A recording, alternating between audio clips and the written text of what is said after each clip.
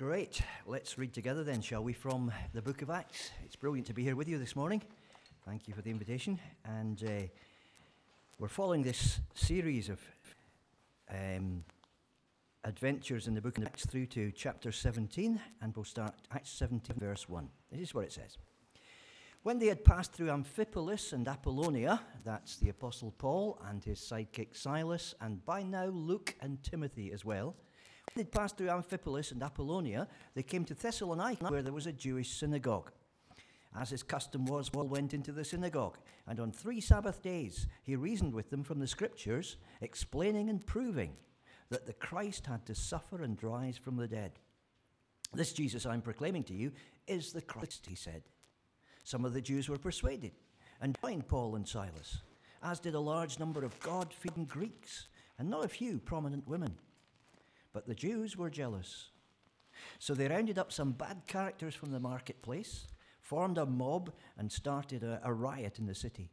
They rushed to Jason's house in search of Paul and Silas in order to bring them out to the crowd. But when they did not find them, they dragged Jason and some other brothers before the city officials, shouting, "These men who have caused trouble all over the world have now come here, and Jason has welcomed them into his house. They're all defying Caesar's decrees, saying that there is another king, one called Jesus." When they heard this, the crowd and the city officials were thrown into turmoil. Then they made Jason and the others post bond and let them go. As soon as it was night, the brothers sent Paul and Silas away to Berea. On arriving there, they went to the Jewish synagogue. Right, that's our passage for this morning. And, excuse me. Let's just see where we are actually on the map, if I can make this thing work now. Let's just see if this is going to work for us. It's the first time I've had this little implement this morning in use, and it's not doing anything right now. It's switched on, and it's not working. Brilliant. It was before the start of the service. Hang on a second. Oops, that's not it. That's us. Ah, good. Right, fine. Okay. Did I do that, or did you do that, Kev? No idea. Let's just, while you're listening to me, just pray very hard. Okay. So here's the map of where Paul has been. If you look at the little map, you can see that the big map is that red square kind of down there on it, and that's where Thessalonica is. The smaller map shows you where Paul has come from. He and Silas have come from Antioch, which is around there. They've been right through that landmass on the right-hand side of the little map, which is Turkey. They've gone across to Philippi, the first time the gospel has got to Europe, and having had various adventures in Philippi, including a night in prison when walls fell down. They've now moved on, and they've moved past Amphipolis and Apollonia. There's Philippi and the yellow circle there. Amphipolis and Apollonia are down there. And now they've come to Thessalonica. Why did they miss Amphipolis and Apollonia, which were reasonably large places? Well, 2 reasons, I reckon. First of all, they were fairly close to Philippi. And Paul's strategy throughout Acts, as you can see, is to hit some big centres that are a reasonable distance apart, because he knows if he can just spread his message there and leave a few people who are excited about the new life they've lived in Jesus, the message will spread throughout that whole country area. And so Amphipolis and Apollonia were just too close to Philippi. Philippi would do the job from there. On the other hand, too, Amphipolis and Apollonia didn't have a synagogue. And Paul, who was in a hurry to get round as much of the Mediterranean as he could to spread the good news about Jesus, wanted to go to people who would understand. And he knew that in synagogues, he would find Jewish people who knew all about the Old Testament, and Gentiles who admired the Jews, the people who are called in our passage God-fearing Greeks, people who started coming to synagogue services because they thought there was something there that they hadn't really found out about yet. So they too were learning about the Old Testament, and they were ready to understand the message about Jesus. So Paul goes on then to Thessalonica. And here in Thessalonica, he finds a flourishing city. This is what the Roman marketplace looks like these days. Don't go to Thessalonica, though, looking for Roman remains, because they're not that great. They've just started digging them up over the last few years, but there's not that much left behind. However, you can see the marketplace. It's on a lower level than the city. The modern city's been built on top of all of those remains, and they're just starting to excavate the original level. But this is the old agora, the marketplace, in Thessalonica, and in our story where they had some people, what do they call them here in my translation, from the marketplace, wrong page, there we are, They rounded up some bad characters from the marketplace. The word for those is agorai in Greek, which means people that hung around the marketplace, leaning against those pillars you can see in the picture there, just waiting for some mischief that they could get involved in. And so that's where they used to hang about, the people who started the riot in this town and got in Paul's way as a result. So you can see what the city was like. It was a fairly prosperous, big city. It was a city with a proud history. It was a Roman-free city now, which meant it was able to appoint its own magistrates and set its own laws under the supervision of a Roman official who was responsible for the city. But they still had a fair amount of freedom. And there was a big synagogue. It was a trading center. It was right on the trading route that went all the way to Rome. And as a result, there were lots of Jewish merchants who'd settled there, and they'd brought their synagogue with them. So that's where Paul was, and I want to talk about just three things in the story that we've looked at briefly. First of all, too many presses now. I'm getting used to this thing. So the method he used, the results he saw, and finally the charges he faced from the people who brought him into trouble with the 5 city magistrates. So let's look at those three things. First of all, the methods Paul used. Because Paul, by now, had been preaching in quite a few places. He's done one missionary trip with Barnabas. He's on his second one now with Silas. And he knows how to introduce the gospel to people who don't understand it. And God picked Paul for that purpose. He wasn't given a training course. He didn't have a divine manual that dropped down from the sky. He just had to learn by doing it. But God picked Paul because he knew he would do it right. And so we can learn a lot from the book of Acts about the way that Paul went to work. And it's important, I think, that we do think about that right now because we're just coming out of lockdown. Normal life is starting to resume. You should see the traffic on the hill this morning. It's unbelievable. And as a result, as normal life opens up again, we've had a break. And now we're going back into day-to-day contact with other people very, very soon. And we have just that little window of time before we get there to think about, how do I present the gospel to other people? Do people hear the good news from me in the right way or not? And we've got time to sharpen up our act before we actually get the opportunities given us by God once again. So what methods did Paul use? Well, there are various words in our passage, I think, which describe it and are important. First of all, he preached or he proclaimed. That's the whole thing he was doing. But when Paul was preaching, although he did speak to everybody at once in the synagogue, it wasn't what we would think of as preaching now most of the time. It wasn't standing in front of an audience. It was a day-to-day contact with people through which he could proclaim in all sorts of conversations with small groups, with individuals, the gospel to them. So what's involved in preaching? Well, there are various other words. And preaching includes things like this. He reasoned. That's the first word that's used. He reasoned with them. And there were two things he did as he reasoned. First of all, he explained. And second, he proved. Now, those words in Greek don't necessarily mean quite the same as they do in English, so let's have a look at the whole thing. What do these 4 words mean? First of all, he preached. Well, that word means to announce a message decisively, to get it across in such a way so people know exactly where you're coming from and realize it's important. And if you're going to do that, you need to do those other 3 things as well. So what does he reason mean? Well, that's from a Greek word that means to speak through from one side to another, to get 2 sides and bring them together comprehensively. And what that means really is to understand who you're talking to and what they're thinking about, and to unscramble the knots in their thinking and demolish all of the blocks that get in the way and make sure that you're really talking to one another. So you're presenting your message in terms that the other person can understand. And they can think, yeah, okay, I can see that now. That is good news. If that was true, that would answer a lot of problems I've got in my life. Yes, I can see why this guy's so excited about his message. To speak through across the barrier. To reason is not just to say, well, A equals B and B equals C and therefore D. It's not that way. It's speaking the language of the other person. So he reasoned with them, and that means explaining and proving. What is explaining? Well, explaining means to open fully. That's what the Greek word is all about. To open something up so that people can say, wow, I can see it all now. Wow, that is incredible. Right, I understand what you're talking about. So it means reasoning, making the other person understand from where he is, how what he's now connects with what you've got.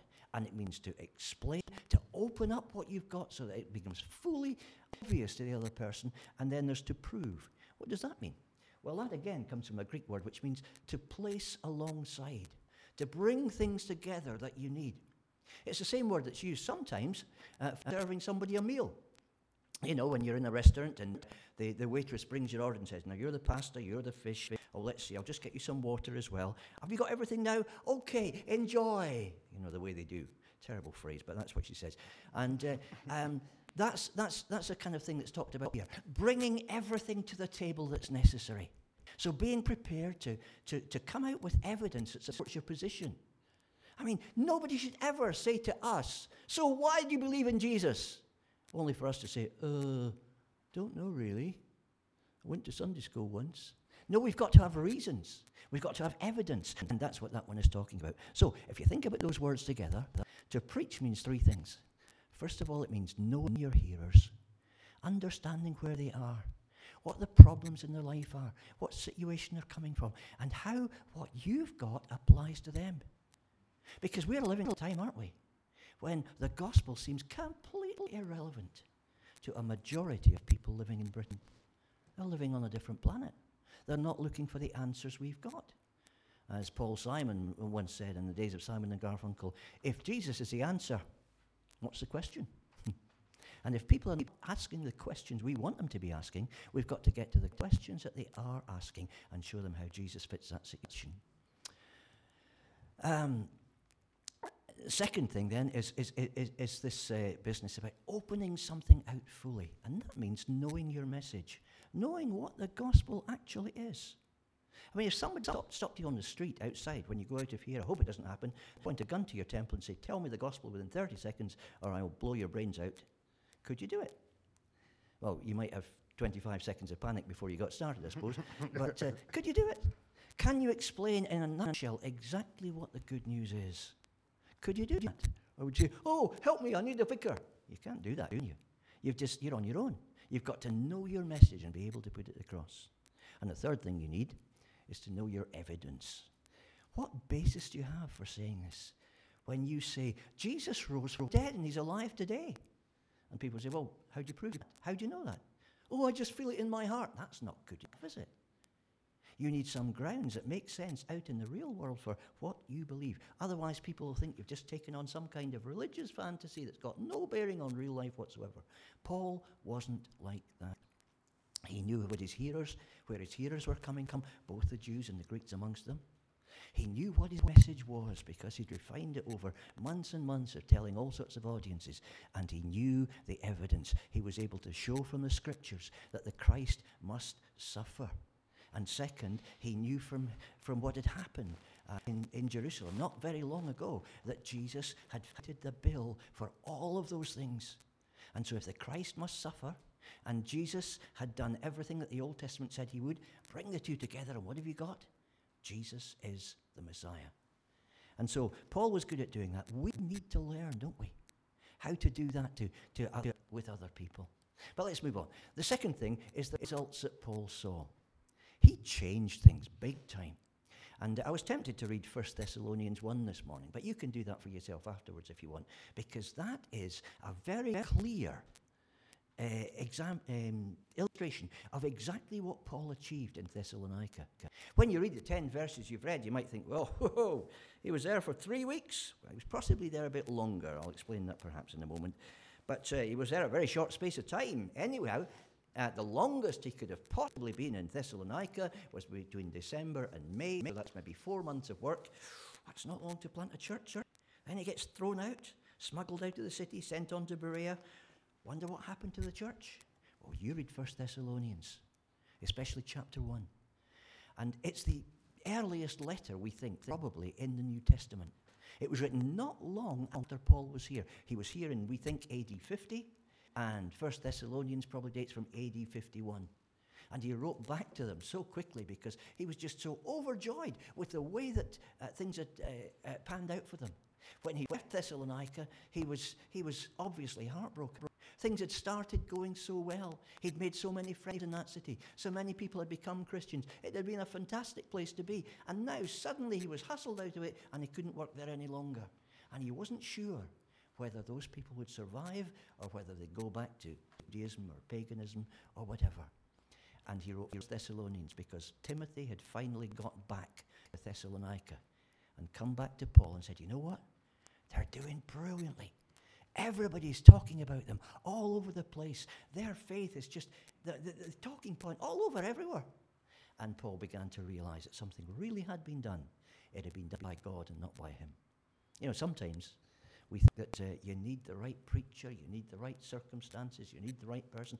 God can use almost anything to further his kingdom. I remember once listening to an old Chinese preacher called George Chen at the Lausanne conference in Manila in the Philippines.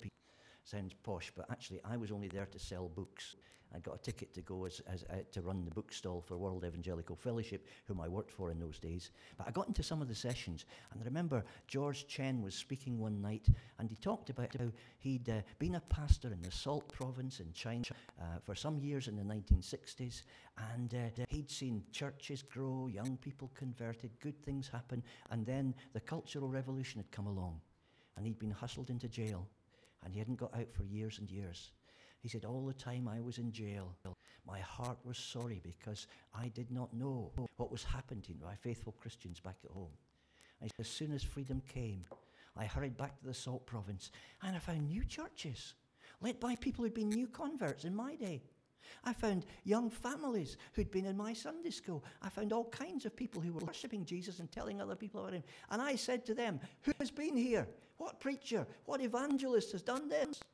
And he said, and they said to me, nobody has been here. Jesus has done this. We are not essential to the process, but God gives us the privilege of being involved. And so when we do have the chance to be there, as Paul did in Thessalonica, we've got to use that chance to the full, so that when we're not there, God can go on working. So what results did he see? Well, I think there are three that stand out in 1 Thessalonians 1 anyway, and to some extent in this chapter here. First of all, transformation. Lives were changed. They were turned around completely. And there were all sorts of different groups of people who were involved. But Paul writes in 1 Thessalonians his relief that it hadn't all fallen apart. You know, brothers, he says, that our visit to you was not a failure. And clearly he was thinking it had been before Timothy came back with the good news. He says, when I could stand it no longer, I sent to find out about your faith. I was afraid that in some way the tempter might have tempted you and our efforts might have been useless. But it didn't work that way. They became Christians and they stuck to what they'd received. There were all sorts of reasons for that. When they got the message of the cross and the resurrection, I guess there were 4 groups of people in Thessalonica that were affected. 3 of them are listed here in chapter 17. The first group are the Jews. Some Jews believed and stuck to Paul. And they were people who had not found satisfaction in their ancient religion, but they kept on worshiping, believing that one of these days God would send along the answer, and God just had. But there were also people who were Greek, and they are called in the New Testament Sibomenoi. And Sibomenoi means people who are worshipping Greeks. People had come to the synagogue because they'd got tired of their old Greek religion and begun to realize that all of these myths didn't make any sense whatsoever. And they found in Judaism the worship of the one God, a God who was moral, a God who cared about people, a God who was powerful and in charge. All of the things that the Greek gods weren't. And so they were inching towards an understanding of God. They hadn't got there yet, but they thought that in coming to the synagogue, they might just find something. Then there were, it says in chapter 17, a large number of God-fearing Greeks and not a few prominent women. And in the next bit, when you go into Berea, you'll find that prominent women get mentioned again. And several places in the next few chapters when he's in Greece. Why is that? Well, it's because in Macedonia, in northern Greece, women were much more respected than they were in the rest of Roman culture. And one history of Hellenistic civilization says this: if Macedonia produced perhaps the most competent group of men the world had yet seen, think of Philip of Macedon, Alexander the Great, and so on, The women were in all respects the men's counterparts. They played a large part in affairs, received envoys, obtained concessions from them for their husbands, built temples, founded cities, engaged mercenaries, commanded armies, held fortresses, and acted on occasion as regents or even co-rulers. Women in Macedonia were used to having hands-on power. They made things happen. They were some of the most powerful people in the community. And these women, who were looking for something that would fulfill their lives, heard in the gospel of the synagogue something that was going on that they could get involved in. And there's a fourth group, which is not mentioned here, but Paul writes to the Thessalonians in 1 Thessalonians 1 and says, some of you turn to God, the living God, from worshipping idols.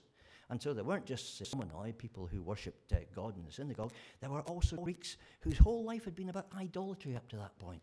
No wonder Thessalonica was only 30 miles away from Mount Olympus, where the gods were supposed to live. So there's plenty of paganism and superstition around. But some of the Greeks who'd been involved in that sort of stuff found in Paul's gospel something quite different. So the gospel then, as now, was answering all sorts of questions for the Jews who were looking for understanding of the Old Testament, of how it all fitted together, of what God was doing. They believed, but they didn't understand what God was up to.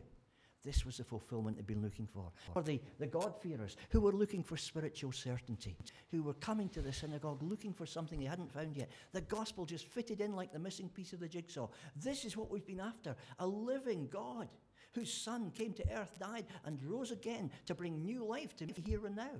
The third group, where the women were looking for purpose. What do I do with my life? Here I am in a situation where I can make a difference in society. What do I do? What's it all about? What is life for?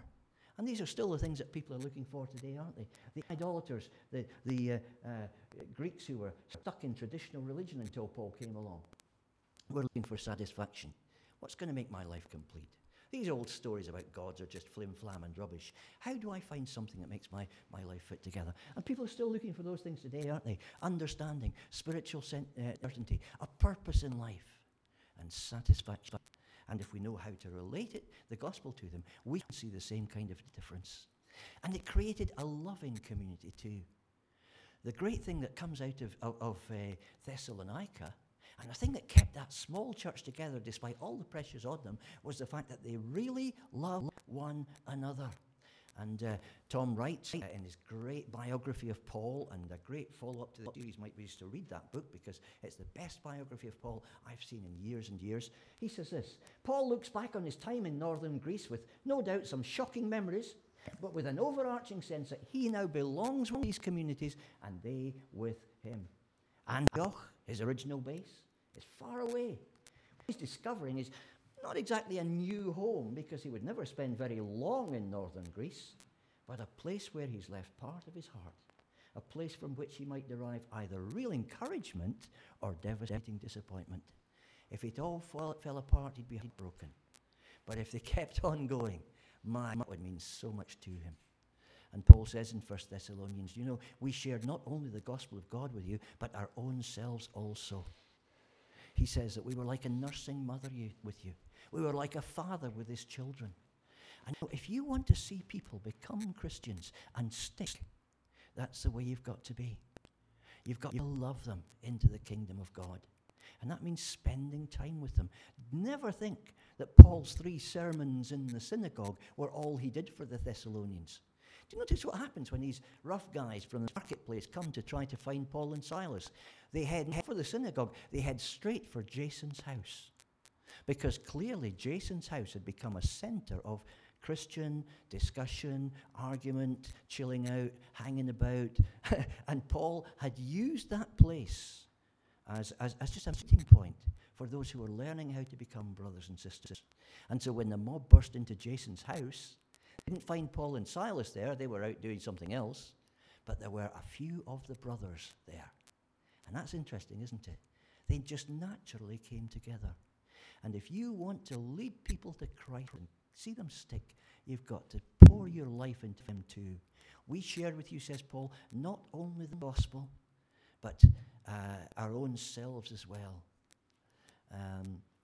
We preached Jesus Christ as Lord and ourselves as your servants for Jesus' sake. That's how it works. David Shepherd was already a very noted university cricketer when one day, crossing the quad in Cambridge, a student that he knew a little bit but not very well stopped him and invited him to tea in his room. And Shepherd was surprised, so he said, "Yep, okay, fair enough." And he went to tea in that student's room the next day. And he tried to talk to him about cricket, because he knew that David Shepherd was a great cricketer already. He wasn't a test cricketer yet. He would be one of the best cricketers in English history, but he wasn't there yet. He was playing for the university, though. And so this young guy had obviously learned up all about cricket, just to keep a conversation going with David Shepherd. And of course, you can't learn about cricket very quickly. If you're American, you can never understand cricket anyway. And so he made all sorts of mistakes. He clearly didn't know anything very much, and David Shepherd found it quite amusing, really. But he was touched.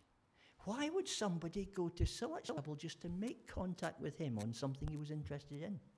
And he found out as they talked that it was because this guy was a Christian, and he was just burning to explain the gospel to David Shepherd. And so over a period of the next few weeks, they got together more and more. And Shepherd learned the gospel. It was opened up to him in full. He became a Christian, captain of the England cricket team, later on one of the most influential and powerful bishops of the Church of England. Powerful not in a political sense, but in the impact he had on other people's lives and social situations in London and in Liverpool, where he made an enormous difference in his lifetime for God, just because somebody had bothered to have tea with him and learn about cricket first. Okay, is there anything else? Transformation, love, and courage. Yep, they were going to need courage. They were going to need to keep going through all sorts of distresses, and they did, because God had done something in that church through what Paul and Silas had been able to pour into them over just a few weeks that kept them going forever. So that's what we're looking for as we go back out there, isn't it? And get back into the world of other people and get mixed up with them. We are looking for God to do those kinds of things through this church, through individual members of it, that will bring other people into that sort of lifestyle too. Paul says to the Thessalonians, "You welcomed the message in the midst of severe suffering with the joy given by the Holy Spirit. And so you became a model to all the believers in Macedonia and Achaia." Where's Macedonia and Achaia? Well, basically, Macedonia is northern Greece and Achaia is southern Greece. So throughout that whole area that's shaded in yellow there, they became a model. People in Philippi, people in Athens, people in Berea looked at them and said, that's what Christians ought to be like. Wow, if we can build a church like that one in Thessalonica, we really are going somewhere. And Paul says the Lord's message rang out from you, not only in Macedonia and Achaia. Your faith in God has become known everywhere. And that is incredible, isn't it? When people become Christians, despite the pressure placed upon them so strongly that everybody else is saying, what's happened to those people? There's something that's changed their lives. They're following another king, one Jesus. And that brings us to the last bit, you'll be glad to hear, of what we're going to say this morning. The charges Paul faced when these jealous Jews got a bunch of hoodlums and went to the magistrates of the city. They had some fake charges to lay against Paul. They claimed that he was turning the world upside down. And that was a severe charge to make in those days. Because remember, this is the end of the AD 40s. And for the last 10 years, there have been all sorts of things going on which showed you that friction was there between the Jews and the Romans. In AD 41, for instance, Emperor Claudius wrote a threatening letter to the city of Alexandria in Egypt. There were lots of Jews, saying that the Jews were stirring up a universal plague throughout the world, and he was going to crack down hard on them. Well, he never did that.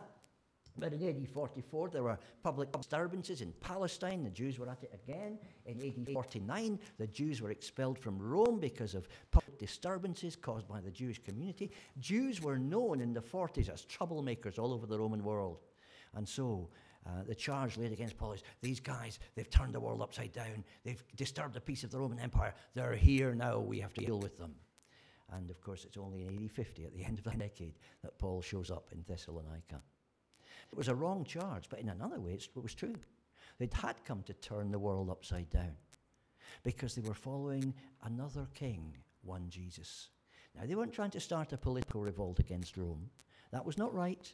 And the charge that was laid before the politarchs, well, there was no substance for it, and so Paul and Silas were allowed to leave the city, provided Jason paid a large sum of money to ensure that they wouldn't come back and cause any more trouble. But they were following another king, all right. And that's what it means to be a Christian in our society today.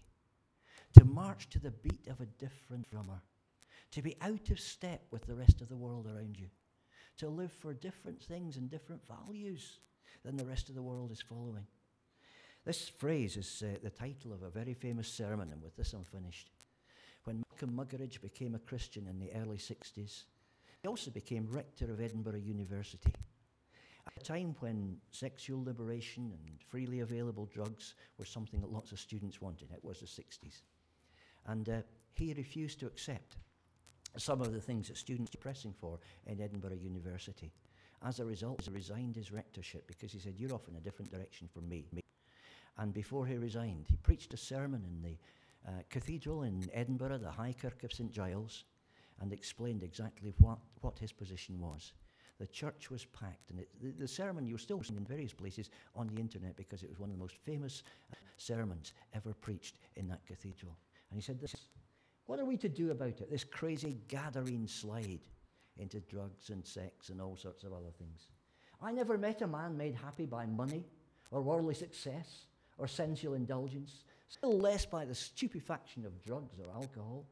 We all, in one way or another, pursue these ends as the advertiser well knows. He offers them in Technicolor and stereo sound, and there are many takers." And Muggeridge said this: "I come back to where I began, to that other king, one Jesus. To the Christian notion that man's efforts to make himself personally and collectively happy in earthly terms are doomed to fail. He must indeed, as Christ said, be born again, be a new man, or he's nothing. So at least I have concluded, having failed to find in past experience, present dilemmas, and future expectations any alternative proposition. As far as I am concerned, it is Christ or nothing." And if those were the stakes back in the 60s, how much more right now? As we get ready to go back into action in normal daily life once again, let's remember what Paul did in Thessalonica.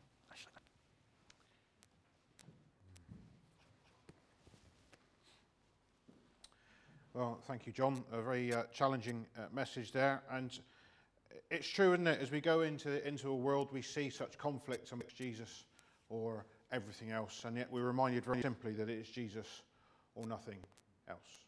So let's draw our time to a close then. Thank you for coming to share the morning with us. Before we do that, I'll remind you that feel free to meet and mingle outside as ever. The 2 meters distancing and the rule of 6. Please, let's come together and pray. Father, we thank you for the time that we've spent together this morning. We thank you that you have been here. We thank you that you have been working in individuals, people's hearts and minds. Thank you for the work of your Spirit in John this week and past few weeks as he's been looking at this message this morning. We thank you that then, as we've heard it, Lord, help us to be challenged by it. That, Father, we have an opportunity for a fresh start. And as we meet and as we mingle with friends and as family members, that, Father, we have the opportunity to share your message. Father, we have the message to share, which is that we preached Christ crucified. And that, Father, we share the message of one other King, Jesus. And yet, Father, also give us love and courage as we thought about it this morning. Father, bless us by seeing transformation in our friends and our family members. But Father, also give us what Peter asked for. Give us boldness to speak. Father, help us not to remain quiet. Lord, when you imagined the Christian, Father, you didn't imagine someone who would remain silent. You envisaged dialogue. And so, Father, give us opportunity to go out and to share your message this week. Father, thank you then for our time together. We ask your blessing on each one as we part. And as we do so, we part in Jesus' name. Amen. Thank you, everyone.